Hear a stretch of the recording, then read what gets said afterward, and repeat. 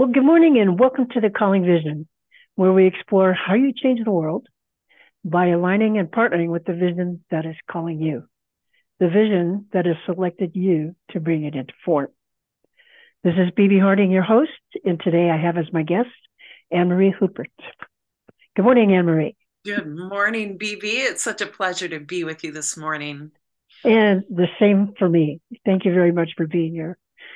So I'm going to introduce Annmarie, and I'll tell you she's a woman with many diverse talents. Some of the things that I looked over, the information, the fact page, I guess, the factoid page for you. And some of the things that really struck me, as well as my limited experience where I've interacted with you in person. It's been, first of all, you're an author, and you've got the book, PTSD Self-Help. I'm going to work on remembering this, Transforming Survival into a Life Worth Living, which I think is a really interesting title. And you talked, later on in your bio that, you had spent more than 20 years, where you have overcome childhood sexual abuse and that you're living. I thought it was interesting. You used the term living symptom free for over 20 years, which again was an interesting turn of phrase for me to read that. It's like, symptom free. I like that. So in addition to those particular things, one of the things that I perceive you as is kind of like the leader of leaders in terms of nonprofit organizations. You work with the executive directors, you work with the founders, and I look at it as that you help the founders in particular get in touch with their bigger why. Not just, I was really impressed the day that I heard you say something like, people found nonprofits because there's something they feel needs to be fixed in the world. And what I see you doing is working with them to see an even bigger why they're doing it. And then I look at it as you putting wings under their feet so that they can get there. Yep. And yeah, I mean, would you agree with that too? Yep. Well said. And you're a facilitator of Vision Quests and ceremonies and rituals for people and families, the individuals and their families and friends even that are recovering from PTSD. You're an equine gestaltist, something you and I both share, except you're a practicing equine gestaltist. Yes, I am. With your partner, Indy, and, you're very heavily involved in your community. You work with, the service industry that's there. You work with healthcare professionals. You work with not only that, but you work as a mentor with the high school students so that they can either, around mental health and political advocacy even. And you do this, primarily through education and training and, being a speaker and a, presenter, educator, the list goes on and on and on for you. And, one of the things that I looked at for you is that really want to salute the essence of presence that you've got that allows you to be a leader, and it's the kind of leader that doesn't come from forcefulness, like, oh, let me take the lead here. Right. You're just present and people, look to you and your wisdom. And I really feel that that's probably arises out of all of the deep personal work that you've done. Oh. And yeah. And it's really funny because just before this phone call, before this interview started, we were talking about like the colonel or the Jim that wanted to come forward. And you talked, you mentioned the fact that, your vision comes out of the work that you do, who you are.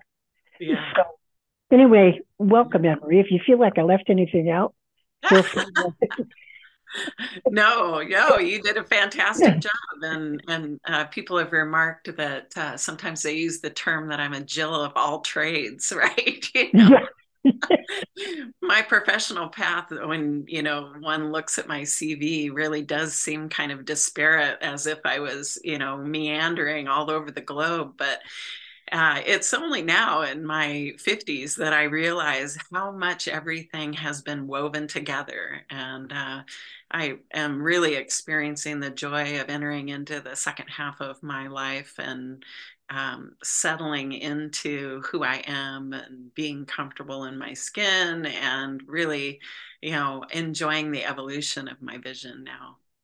Mm. So what do you feel are, with all the disparateness, I can't even say the word there. Um, so what do you feel the common thread has been? What have you discovered about that? Yeah, right. Well, it really, the common thread for me is something that I began to utilize as an anchor point in my life. And that is that I developed a personal mission statement early on in my life and my 20s. This mission statement was as the result of a woman's work who developed a book called The Path. Lori Beth Jones is her name.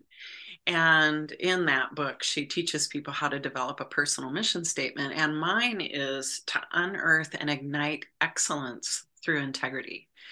And what Mm. that means for me is that when I say that I help people unearth, or I do that for myself, that means that I come from this premise of belief that we already have everything that we need inside of us, the answers to life's questions, our own personal healing, that inside we are whole and complete. And to help a person unearth that means that it's simply buried under a bunch of junk, right? Yeah. A little help dusting that off and discovering that within themselves. And then you talked about my presence a little bit, that my presence is one of energy and hope and encouragement and a deep level of peace. And that really acts as an ignition point. When people discover that unearthing within themselves, then there's a moment of inspiration that comes that acts as an ignition point. And what I find is that many people who work with me from that point begin to feel this calling on their lives. And so they continue to sometimes hang around in my sphere. They'll have the experience of clarity. And so that kind of leads into the next part of my mission statement, the excellence piece of it. Excellence to me is not about perfection. Although in my years before I recovered from post trauma, I was a perfectionist to the hilt. I scheduled every single second of my day was taken up with structure, and I knew from one second to the next exactly what I was doing, who I was talking to, what my messaging was be. Oh my gosh, I was micromanaging the heck out of myself. you know but excellence really is about doing the very best you can with what you Mm. have in any given moment. All of us have had the experience of moving forward in life and maybe reflecting back on past pain or past decisions. And when we reflect back, we think to ourselves sometimes, I probably could have done that differently. Maybe I would do that differently now.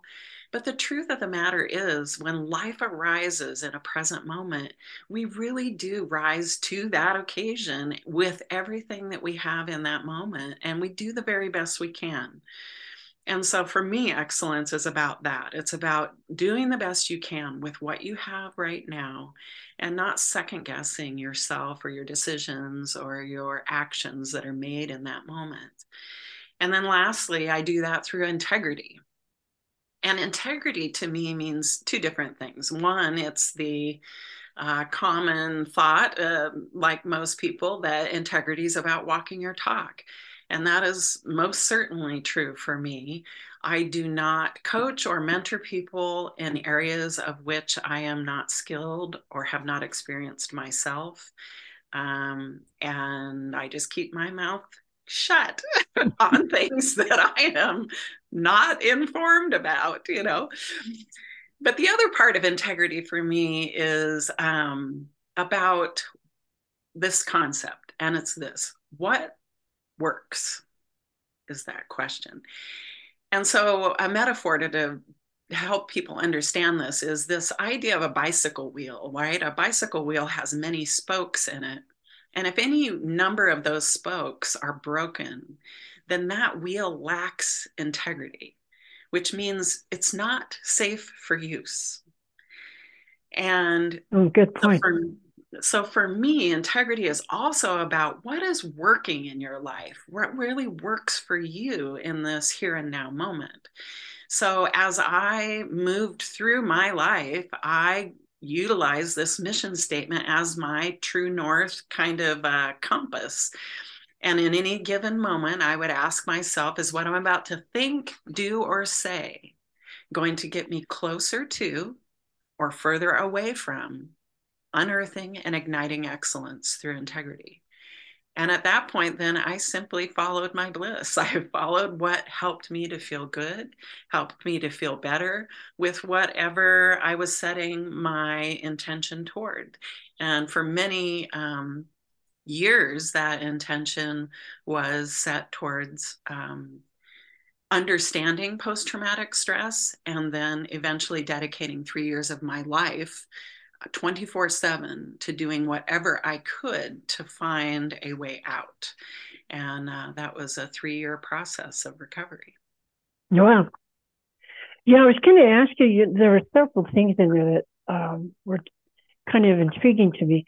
One of them is, your reference to the fact that, you were a perfectionist and you had your life totally regimented. How did you walk the talk to get out of that? What were the things that allowed you to start opening up and start experiencing without the regimentation? Yeah. Well, I tell you what, it's at the time, it was like walking blindfolded down a path. There are some, you know, uh, parables and proverbs that talk about having a lamp unto your feet, right? And that PTSD healing journey was really like that. I could only see not very far in front of myself as I was journeying through that.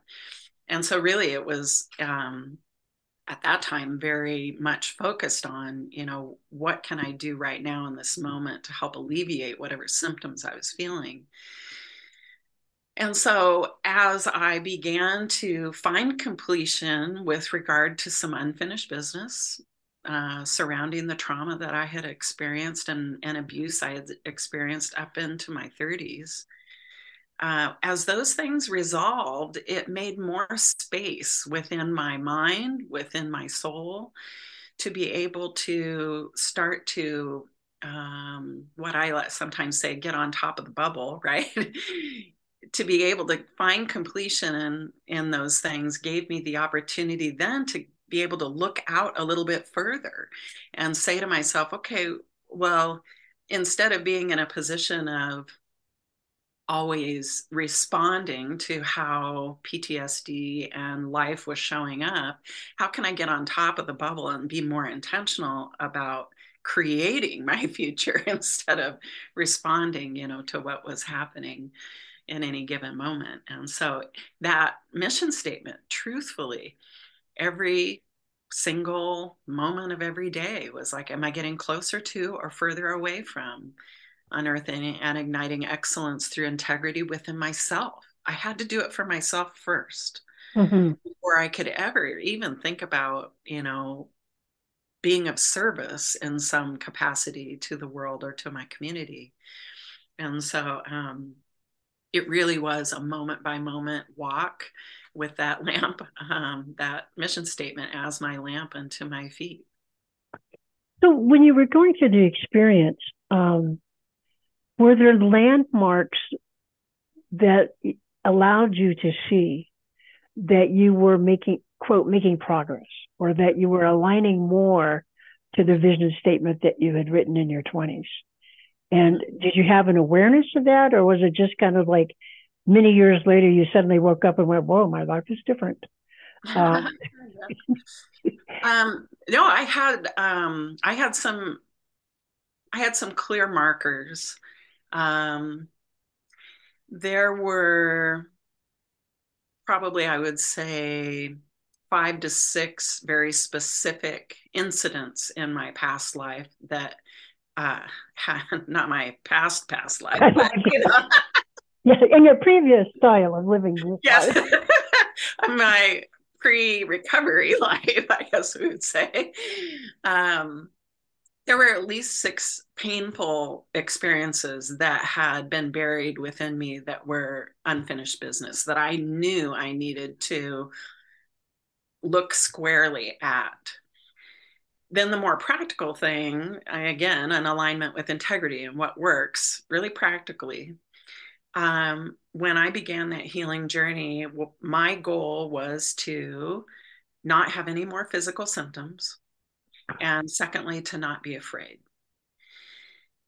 Post-traumatic stress is this experience of like this looming impending doom that is continually following you around like a dark cloud. And I literally felt like a walking dead person, numb to most every feeling except for anger.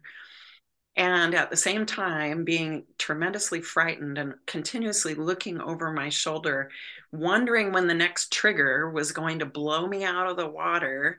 And sometimes it would take me months to recover from triggers. And Mm-hmm. I did not want to live that way anymore. The physical symptoms were terrible, and a very long, long list of symptoms that I talk about in the beginning note portion of my book. But suffice it to say that many of those symptoms, as I would seek medical treatment for them, would go either undiagnosed completely as mysterious, symptomology, or I would be misdiagnosed. At one time, I was diagnosed with Crohn's disease and was put on steroidal medication. I was taking 15 pills a day, and there was no pathology to support that diagnosis. And what it was unresolved trauma. And so my benchmarks were, am I feeling better? Am I having fewer symptoms? And am I addressing the unfinished business of my life? Am I feeling less afraid? And in feeling less afraid, that meant that I needed to equip myself with tools that at any given moment, when that trauma would arise, the unresolved issues would arise, I would have a way of not coping with it, but turning and facing it squarely and grappling with it to bring it to completion. I imagine that. Did you feel like at the time that you were doing this, because it was internal work, that you were doing this all alone, or did you feel like that there was support, whether it was either physically here on the earth plane or spiritually? Mm-hmm. Mm-hmm. Well, let's see. I would say I have a very deep spiritual connection that is separate from religion. I have had some near death experiences that have brought me very close to a presence in my life that has always been with me. So I will say that presence, I call Jesus, and the Holy Spirit speaks very clearly in within myself. That voice and that presence is something that was buried deep inside me and always has been. And so, in that respect, I never really felt alone. Now, to say, when I finally turned and faced this PTSD issue head on in my early 30s, I mentioned that I dedicated 3 years to recovering from that. It was because I was headed towards my second nervous breakdown. And the last time I had had one at 25 years old, they had said, man, you need to be hospitalized. And that was not something I wanted in my early 30s. I was a practicing coach at that time. It really messed with my sense of integrity to not be mentally well and trying to help people. So I put my coaching practice on hold and I said, this is what I'm going to do. It's showdown time with post trauma. We're going to resolve this issue and I'm not going to quit until I find the solutions that I mentioned. And so interestingly, I had very little support from family or friends. Hmm. Although my father was, a large part of my life, we were very close, and I have my son. I was married at the time, involved in Christian church leadership. I was surrounded by literally, because of the work I did, hundreds and thousands of people, but no one wanted to come near and get their hands dirty and help in this mess because it was it could be a little scary sometimes. And some of the work that I do now is I act as a translator for families who have a loved one who are struggling with post trauma. I help them understand the person's behaviors and their thought process and how they're viewing the world, and that really helps the families then continue to embrace them and not be so fearful about their loved ones mental wellness condition at that time. So I had literally no one. Even my husband at the time was not interested in helping me. And I came up against a situation at one point where I was awoken in the middle of the night, about 3 a.m. in the morning, and I was in the middle of a full blown flashback. I thought I was 10 years old, trapped in a cabin up in the woods, and I had to get out and away. And I grabbed my car keys, and it's a strange experience being a 30-year-old woman who feels like she's acting like a 10-year-old and being powerless to stop that. Grabbed my car keys and got in my car and started driving. Didn't even know where I was headed. And I ended up on the front porch of at that time, a good friend's vacant condominium. And I called her and I said, I need help and I don't know how I got here, but I'm afraid now to get back in my car and leave. And she let me stay in her condominium. I was stuck there with agoraphobia for about 6 months. Wow. Had literally walked out on my family, and that person was my healing partner for that 3-year journey. Her name was Rebecca Cooper, and she was the only one that showed up for me. And she showed up in big ways every single day for that entire 3-year journey. And I actually dedicated the book, PTSD Self Help, to her in honor of the sacrifice that she made during that time. Wow. That's an incredible story. So when you look back and you say, there was nobody there to help you, is it also, when you talked about being a translator, for the families and the loved ones, at the same time, is it really a case of people just going, I have no idea what to do? And Most, yeah, yeah, and have that's mostly it. and is that one of the reasons why you still work with families to help, excuse me, to help them understand that, Yeah, to give them a sense of knowing of how they can cope or how they can assist. I yeah, Go for ahead. sure. The book, a number of people, it's been out since 2014, and much of the feedback that I get surrounding the book is from family members and friends and coworkers who read the book and then have a better understanding of what someone that they're caring for is going through, and they at least have a framework to be able to talk to them about what's happening and understand exactly what their role could be in supporting them. And you're right, it's a scary thing to watch someone go through. You know um, it's not an easy journey. It is 100% recoverable. And I tell people, this is not a life sentence. You don't have to simply embrace it and cope. That's why, hence the subtitle, Transforming Survival, which I see as treading water perpetually as a survivor, transforming that into a life that's really worth living, where you get to say goodbye to that part of your life and be able to really create something that you enjoy, that comes from your deep calling and whatever vision wants to come through you. Yeah, you talked about having a mission statement at 20, which in my world, that's pretty early. I have no idea what today's youth is doing, whether they feel that they have something that's that profound. But that was actually a pretty profound vision for you to have in your 20s. Is that something that you kept in front of you? Like, did you, I know people have taken their mission statements and, put them in a ceiling, what they call it, laminate them, have them so that they read them every day. Did you make overt efforts to remind yourself of that vision every day or regularly? Mm-hmm. For sure. I still, one of my primary workshop shticks that, when I'm out there doing the dog and pony show is this workshop called Finding Your Bigger Yes. And in that workshop, I help people develop a single sentence long mission statement, somewhere between 6 and 8 words.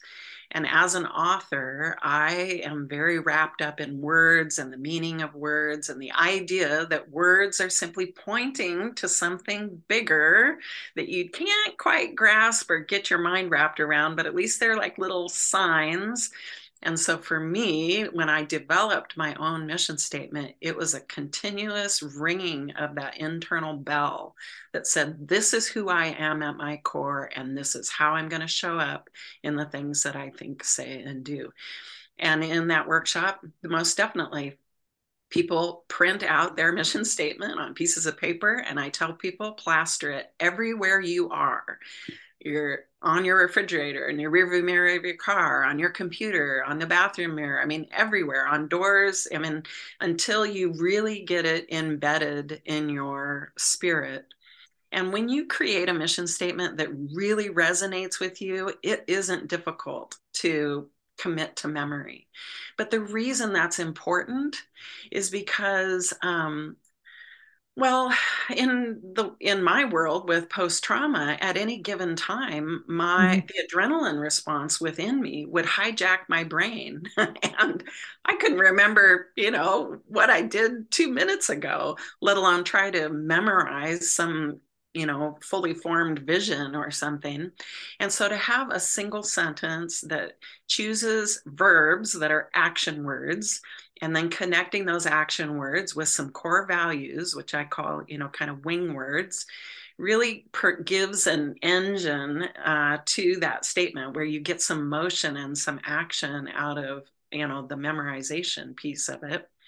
And then take all of those stickers and all those reminders away and simply ask yourself as you move through life, is this who I am? Would I be willing to travel the world to represent this to humanity?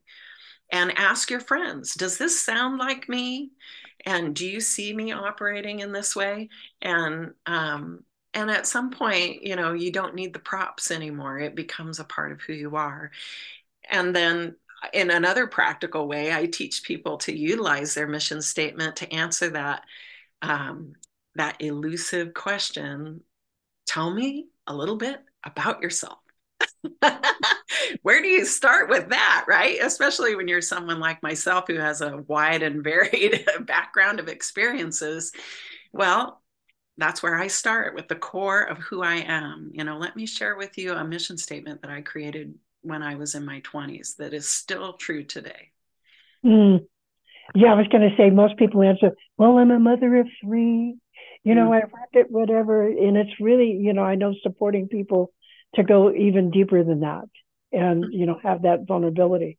Part of the reason why I asked you that question was, and you brought it up in this part when you answered it, is the fact that I can imagine that when you're being triggered in your post-traumatic, stress, that the last thing on your mind is thinking about your vision statement.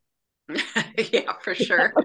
And then it's like, how do you have the prompts to remind you, because I know for myself that, I've gone through life and there are things that drop in and then it's kind of like I live life and they kind of drop to the background. And, this was enough of a critical mission statement. Not critical might not be the right word, but let's put it profound enough mission statement that to have it guiding you.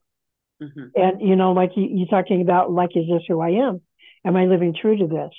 Am I bringing, is it bringing me joy? That's been a huge way to have the inroads to make the transformation that you've done. Absolutely. Yeah. And so part of it is like, did you remain conscious of that? Yeah. Especially while you were going through your 3-year healing cycle?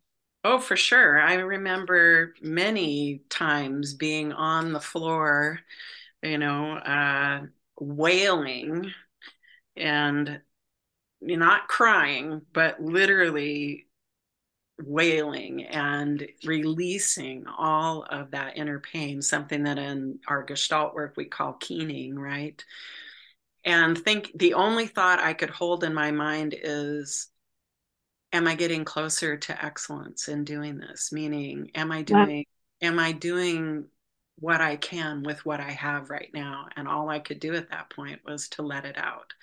And so, I would be okay with laying on the floor and letting it out, because at that moment, that was excellence for me because I was doing the very best I could with what I had right then. I just got a picture of I'm doing the very best wail I can. That's right. Yeah, I was thinking that, there was a period of time, I don't remember what decade it was in, but primal screams, Yes. where, therapy was, something that was very prevalent, where people, and I can remember being in a few workshops where, people let out some pretty hair raising primal screams. Let's put it that way. Yeah. Yeah. Yeah. Yeah. It's the scream that needed to come out at the time that the trauma was being inflicted and was withheld. And as you can imagine, for Rebecca, who was my healing partner at the time, she often would be holding me during that time or be in the room at least to make sure I was okay. It was hair raising for her. I imagine. A complete novice, a lay person who had no idea what was happening. Here's this woman in my condo who's, you know, pardon my French, but losing her shit. It's like, oh my gosh, am I safe? Is she safe? Brings up a lot of those questions. Yeah. Yeah. So for you, okay, so you went through what, let's call it your 3-year healing cycle. Yeah. And your life had to have been extremely different when you got to the other side of that. Hmm. What did you notice started to unfold for you, having gone through this deep internal healing process? Yeah. What began to unfold? What breadcrumbs did you start to notice for about where to go forward? Oh man, yeah. Well, this healing process was really ignited in the early aughts, right? And at that time, there were not a lot of resources for people who had post traumatic stress, certainly not lay people. When you went to Barnes and Noble at the time, when there was an actual store where you could look at the shelf And have coffee. yes, and have coffee. Most of the books on that shelf surrounding post-traumatic stress were of a collegiate level. They were written for professionals who were working in that field. I literally, during that healing journey, gobbled up every book I could find to try to understand what was happening. And what I came to realize pretty quickly were that there were no resources. The best you could do was maybe get into a mental health professional and then they would label you. And every time you went back, they would continue to basically verify their Labor. diagnosis. There wasn't even really any medication at that time. They didn't know what would work. And so I am a trained paralegal, and so I have a legal background in addition to my psychology degree and my public policy work. And so I took copious notes throughout this healing journey, just really documenting every angle of what I was doing to try to help myself simply feel better. And I tried a lot of things I that imagine. now are mainstream, things like yoga and belly dancing and stuff like that, martial arts and horse therapy and all kinds of things that I was doing in addition to my traditional mental health therapy appointments. And what I began to realize was that somebody needed to coordinate an opportunity for people to be able to recover and bring all of those kinds of helpful resources together into one location. So, really, it was born out of my own need, where I said to myself, God, I wish that there was just one place I could go and check myself in and receive an opportunity to explore all of these different things that I'm exploring out in the world that I'm finding are helping me to feel better. I was spending hundreds of thousands of dollars to travel all over the Western Washington area to try and find relief for myself. And I just really wanted to bring all of that together in one location for myself Right, first. right. And what I realized was that, well, if I'm struggling with this, because, war starts at home sometimes, right? People think that post trauma is all about veterans. It's not. Sometimes war starts at home. And I thought, well, if I'm going through this, there certainly has to be more people, and maybe they would benefit from that. And that's where my vision for something I talk about at the end of my book came about. And that was the Center for Hope and Renewal, which was a healing retreat / facility somewhere here in Washington State that would bring all of those modalities together and give people the opportunity to be able to check into that facility and be cared for until they could get their feet back on the ground again. So is that still a viable organization? No. Okay. Okay. Yes, and that's the funny thing about vision. Yes, it's continually a living, breathing thing that I have had the tremendous enjoyment of watching now. Here we are in 2023. I have watched so many healing centers open up now, and post traumatic stress is a common term that's tossed about and sometimes too liberally. And am so pleased in my work now, helping visionaries, founders, um, founders of socially conscious businesses and nonprofits, helping them create these visions and then really guiding them and providing these services to other people. At some point, although I had tried a number of times to cause the Center for Hope and Renewal to manifest in full form, I always felt a little bit of reluctance to doing it. And I wasn't quite sure what that was all about until my first granddaughter was born. And I realized that I didn't want to be tied to a 30+ acre facility. I wanted to be more fluid and be able to be a part of more things. And so I have now I see the Center for Hope and Renewal as more of a concept now that I teach people in, and it's phrased this way: centered for hope and renewal. So I teach people how to center within themselves and create an imaginary place within their mind that as they're going through a post-trauma healing journey, they can escape to within themselves to find safety and security and peace, no matter where they are or what they're doing. And to me, that is really the highest vision that I could have for a healing center, because what happens when you check out of the 30-acre facility and you go home, right? what's going to happen then?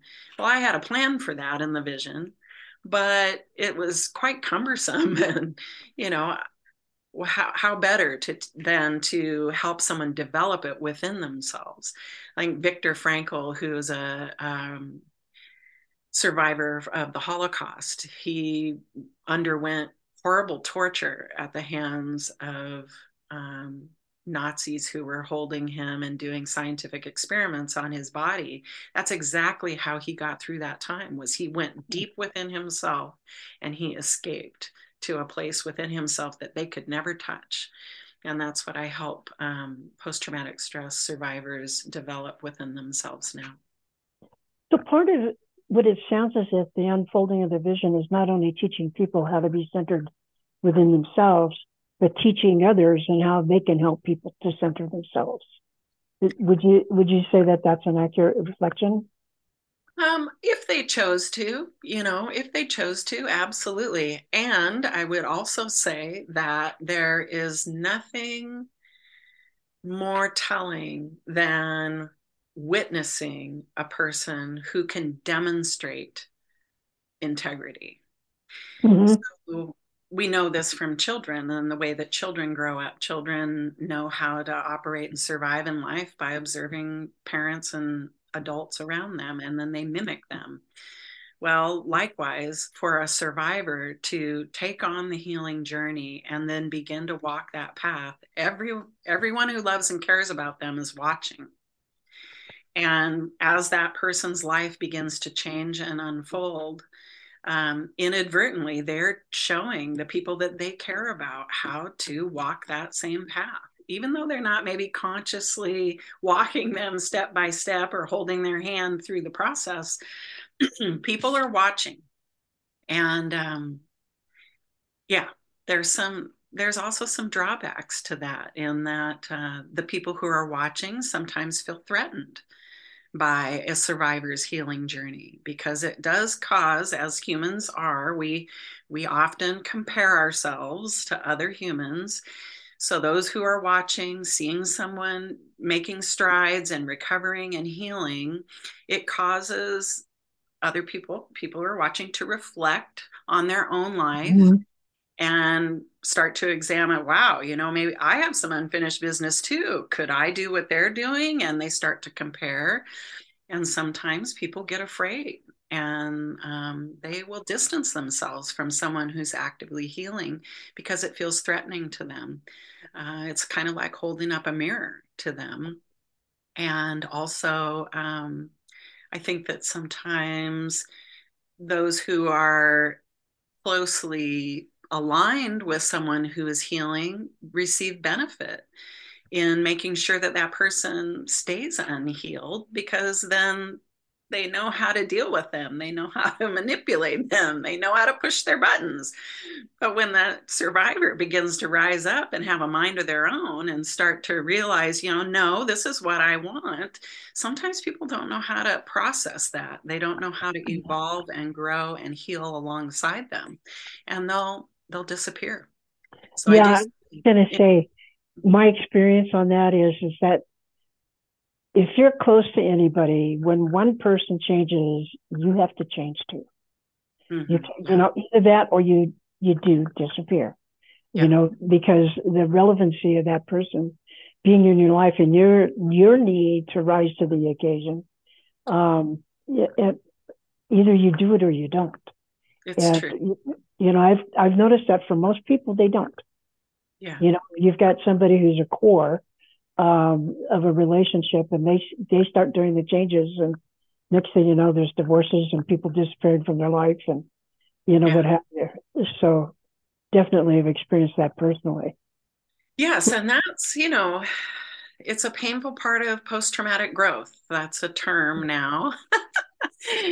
Post traumatic growth that's what you're describing right there, BB, is that, Yeah, people, as they continue to heal and walk their healing path, as I think we do, for, most of our lives, we continue to walk that path. And, at some point we look around and realize that the people we started this journey out with are not the same people that we're ending the journey with.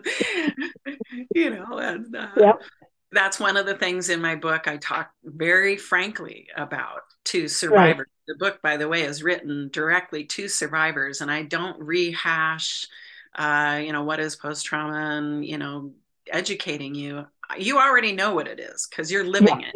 Yeah. You experienced it. I am very focused on helping you get out. And so the whole beginning part of the book is dedicated to counting the cost of what it will take for you to walk that path. And it's not only dollars and cents, it's also relationships. Yep. So I know that you're going through kind of a personal transformation now. Mm-hmm. Are you able to, in this moment, see like what's calling you next? Mm-hmm. Is it changing? Is it getting bigger? What do you notice? Yeah, I noticed that, as I mentioned, it's this idea of being centered for hope and renewal and helping people who have big vision and calling find a way to begin to walk that path. And oh my goodness, what was my sphere of influence right here in little Gig Harbor, Washington, is now expanding globally. I have global alliances with Rotary International and Touched by a Horse, which is an international company as well. Hope Through Horses, which is an international nonprofit organization. My net weaving tendencies are really spanning the globe, and I'm so pleased to be able to watch my vision unfold through the good work of other people who see a need in their community and arise within themselves to respond to that calling and meet that need. And so I see myself truly as a guide and kind of a bridge for people who are attempting to bring that vision into form. I'm just thinking to myself, so would you say that your role in the vision that's calling you, becoming more of an international presence, was you mentioned the term bridge, Mm-hmm. possibly an example, but how do you consider your active role in partnering with that vision? Mm-hmm. Well, it all begins with the founder, the person receiving the call. Um, Mm-hmm. there's a quote, and I can't name the person, but the quote is that never underestimate the belief that one person can change the world, because in fact, that's the only thing that ever has, is for one person to say, you know what, I see an opportunity for change. And so really that's where I begin, is with that person who feels very alone, and has this burning desire within them to affect change in some way. And I don't have any particular, I have some tools and I have some methods, but really it's whatever those individuals bring to that moment. And interestingly enough, because of my background and most of my work is by, referral based, I tend to get the same kind of themed individuals, right? So, and also I pursue, individuals who are having a calling surrounding things that are interesting to me so that I feel satisfied and fulfilled in the work that I do. I'm very excited about an opportunity to work with an organization this summer called Tacoma Arts Live, which is trying to solve societal problems through the arts. And though that's a pretty general kind of idea, but man, are they showing up big time in music and theater and ballet and all kinds of things. And so I'm really looking forward to the possibility of doing more work with them at the end of the summer. Nice. But yeah, it really begins with that person who really feels within them this deep sense of calling. And where we begin is with, what is it in your painful past that is resonating with you to cause you to see the need for change. And we get really clear about what that painful past lightning strike, as Melissa Pierce likes to say, or that moment is, and very quickly bring some sense of completion to that person, of finishing that unfinished business, being able to say what they needed to say or do what they needed to do in that moment to advocate for themselves. And then on the heels of that, then we revisit and we say, do you still feel that resonance? Do you still feel that calling? Or are you so complete that now maybe there will be something else that arises? Sometimes that happens. People finish that painful past moment and they're like, oh no, now I'm good. Now I don't feel like I need to go start a nonprofit to feed the homeless or whatever. So in that respect, then I encourage them, join up with another organization who's doing the work that you originally resonated with, and provide your wisdom and your healing support to others if you still feel compelled to do that. And then many times, people do resolve or find that when they complete that unfinished business, they're like, nope, it's still burning in my bones and I gotta do this. And then we kind of go start moving through the next steps, or okay, what does that really look like? And is anybody else out there already doing that work? And if they are, is there a way that you can bring a unique solution to what they're doing? And then we ask again, might this be better served by you partnering with someone who's already doing it and bringing a fresh perspective? So you're not coming into direct competition with them for dollars and cents in your community or whatever that might be. And if they say, nope, this is really unique, and I still feel really called to do this, then we talk about, okay, what's the structure for that? Is that going to be a nonprofit, a socially conscious for-profit business, or some other structure? So. I'm also aware that you and Chris Angel are working together to create a community around this. And suddenly I'm kind of getting the hit here that community is kind of like a next step for you, where you're bringing people together so that they can have the conversation about all the things that you just mentioned. What are the things that are the real drivers, and if you heal the drivers, it's still present, and then how you go about it. Do you want to say a few words about the community that you're trying to create? Yes, absolutely. This began for me, this next unfoldment of my vision began for me in the fall. Typically in October, I host a workshop where people do an examination of the last year, looking forward and looking back at their lives and making an assessment. And we complete that by Thanksgiving, and we create a little ceremony around the closure of the year. And that ceremony is complete at Thanksgiving time. Great time to be grateful and thankful for what happened the year prior. And then that frees everyone up to enjoy the holidays, because then the whole month of December is about, wow, now I get to just relax and know that my year is complete and I know exactly what I'm going to do on January 1st. And it's not about goal setting. It's not about New Year's resolutions. And for me, this last year, I said to myself, I want to work in teams with people who met some very specific criteria. I wanted to work with people who wanted to experience that idea of a win, that feeling that you have when you're like, yes, I did it.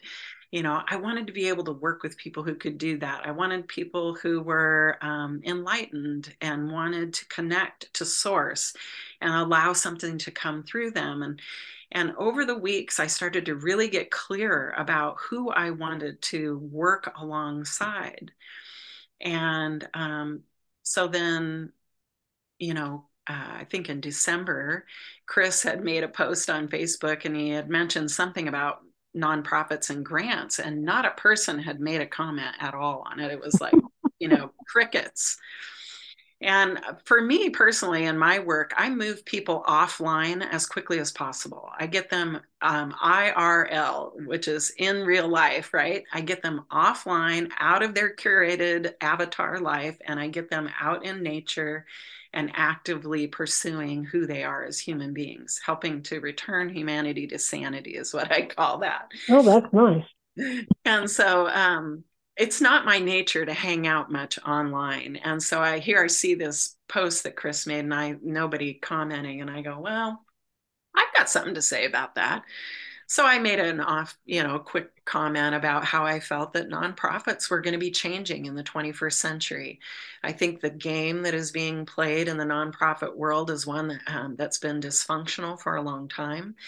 Many nonprofits get caught up in chasing the dollar instead of doing the good work that they feel called to do. And I know that nonprofit founders struggle with that because you do rely on donated funds and grant money. And that's what, makes sure that you can provide your programs. And then unfortunately, mission drift happens, founder burnout begins to happen, dysfunction on boards starts to happen. And so what I know is that more than 10% of the gross national product in the United States comes from nonprofit organization. It's $1 trillion industry. And the United States government in particular is relying on nonprofit organizations, meaning you and me, to step up to the plate and become a nonprofit to solve society's problems. They are done providing government programs. They are done providing government subsidies. They are happy to throw out grant money to nonprofits who are brave enough to try to align with the government and get a few scraps off the table. But really, they're relying on nonprofits to solve societal problems. And in some respects, it makes sense because people who are involved in their community know that community's needs best. Yeah. And they know how to meet the need. There's a little bit of dysfunction in that, though, because the pipeline to funding these things is not an easy pathway. And so I said some of that in my response to Chris, and he immediately contacted me privately. He's like, we need to have a conversation.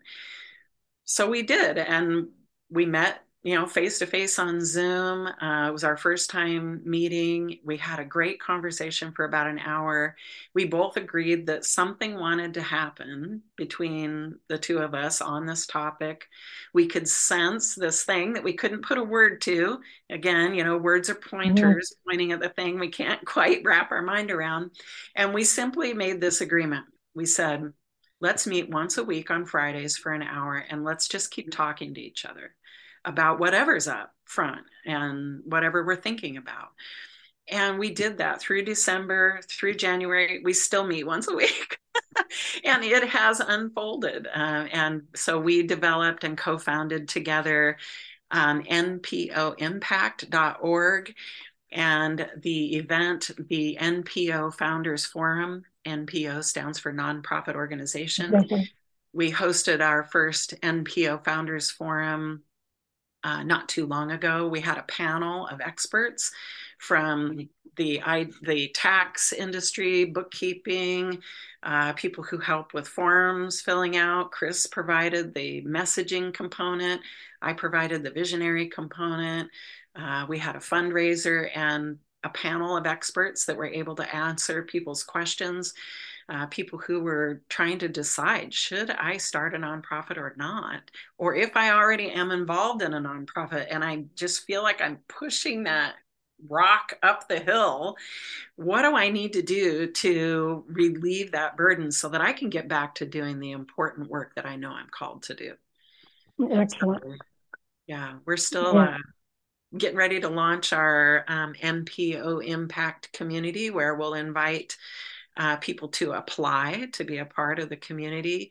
And if you meet the qualifications, we'll invite you into the conversation about rewriting the impact that nonprofit organizations will have moving into the 21st century. It sounds like a very big vision. Very, very big. So before we wrap up for today, Thank you for your time. It's just been very informative and very interesting for me. Yeah. I, if you were to give, the listeners, a piece of wisdom for them to walk away with, what might that be? Right. Yeah. I would say that if you feel something inside you that's drawing you forward, this idea of a calling, that remember, it's always only about you. And so if you are able to meet your own need with regard to that calling, if you can solve that problem that you recognize as being out in the world, the only reason you recognize it is because somewhere within you, you identify with it, right? If you can remember that that's where that calling is coming from and that's what's pulling you forward, then understand that essentially this is, as you continue to walk that out, it's simply an experience of having source, the divine, express itself through you. It's going to change. It's going to modify and morph according to whatever it is that you need to learn in order to be the best version of you can be, to bring that message to a larger audience, if that's what you feel called to do. And so, from that standpoint, getting into my practical side of myself, that means get really clear about who you want to be in relation to the vision. And then at that point, once you're clear about who you are in that vision, then you can start to think about being in service to other people. And by doing that, you simply are trying things on as you move through life and a door opens, you walk through that door of opportunity, try on that experience, and then reflect and go, did I get closer to or further away from who I said I wanted to be? And continue on down that path. And before you know it, you'll look back and start to recognize that many of the things that you've been doing all have a common thread in them. And that common thread is really going to help the evolution of your soul and propel you down your own healing path as you look for an opportunity to be in service to others. Thank you. Well said. If people wanted to get a hold of you, how would they do that? You can email me at the letter A dot, the letter E dot, and my last name, Huppert, Huppert, at live.com, or you can visit my website, which is Life Navigation EGC, that stands for Equine Gestalt Coaching.com. And you can read more about me there on the website and certainly contact me through the contact page there. Awesome. Annmarie, thank you so much for your time today. It's been a pleasure to be here and having this conversation with you. Absolutely. I hope we get to have another conversation again soon. Yeah, me too.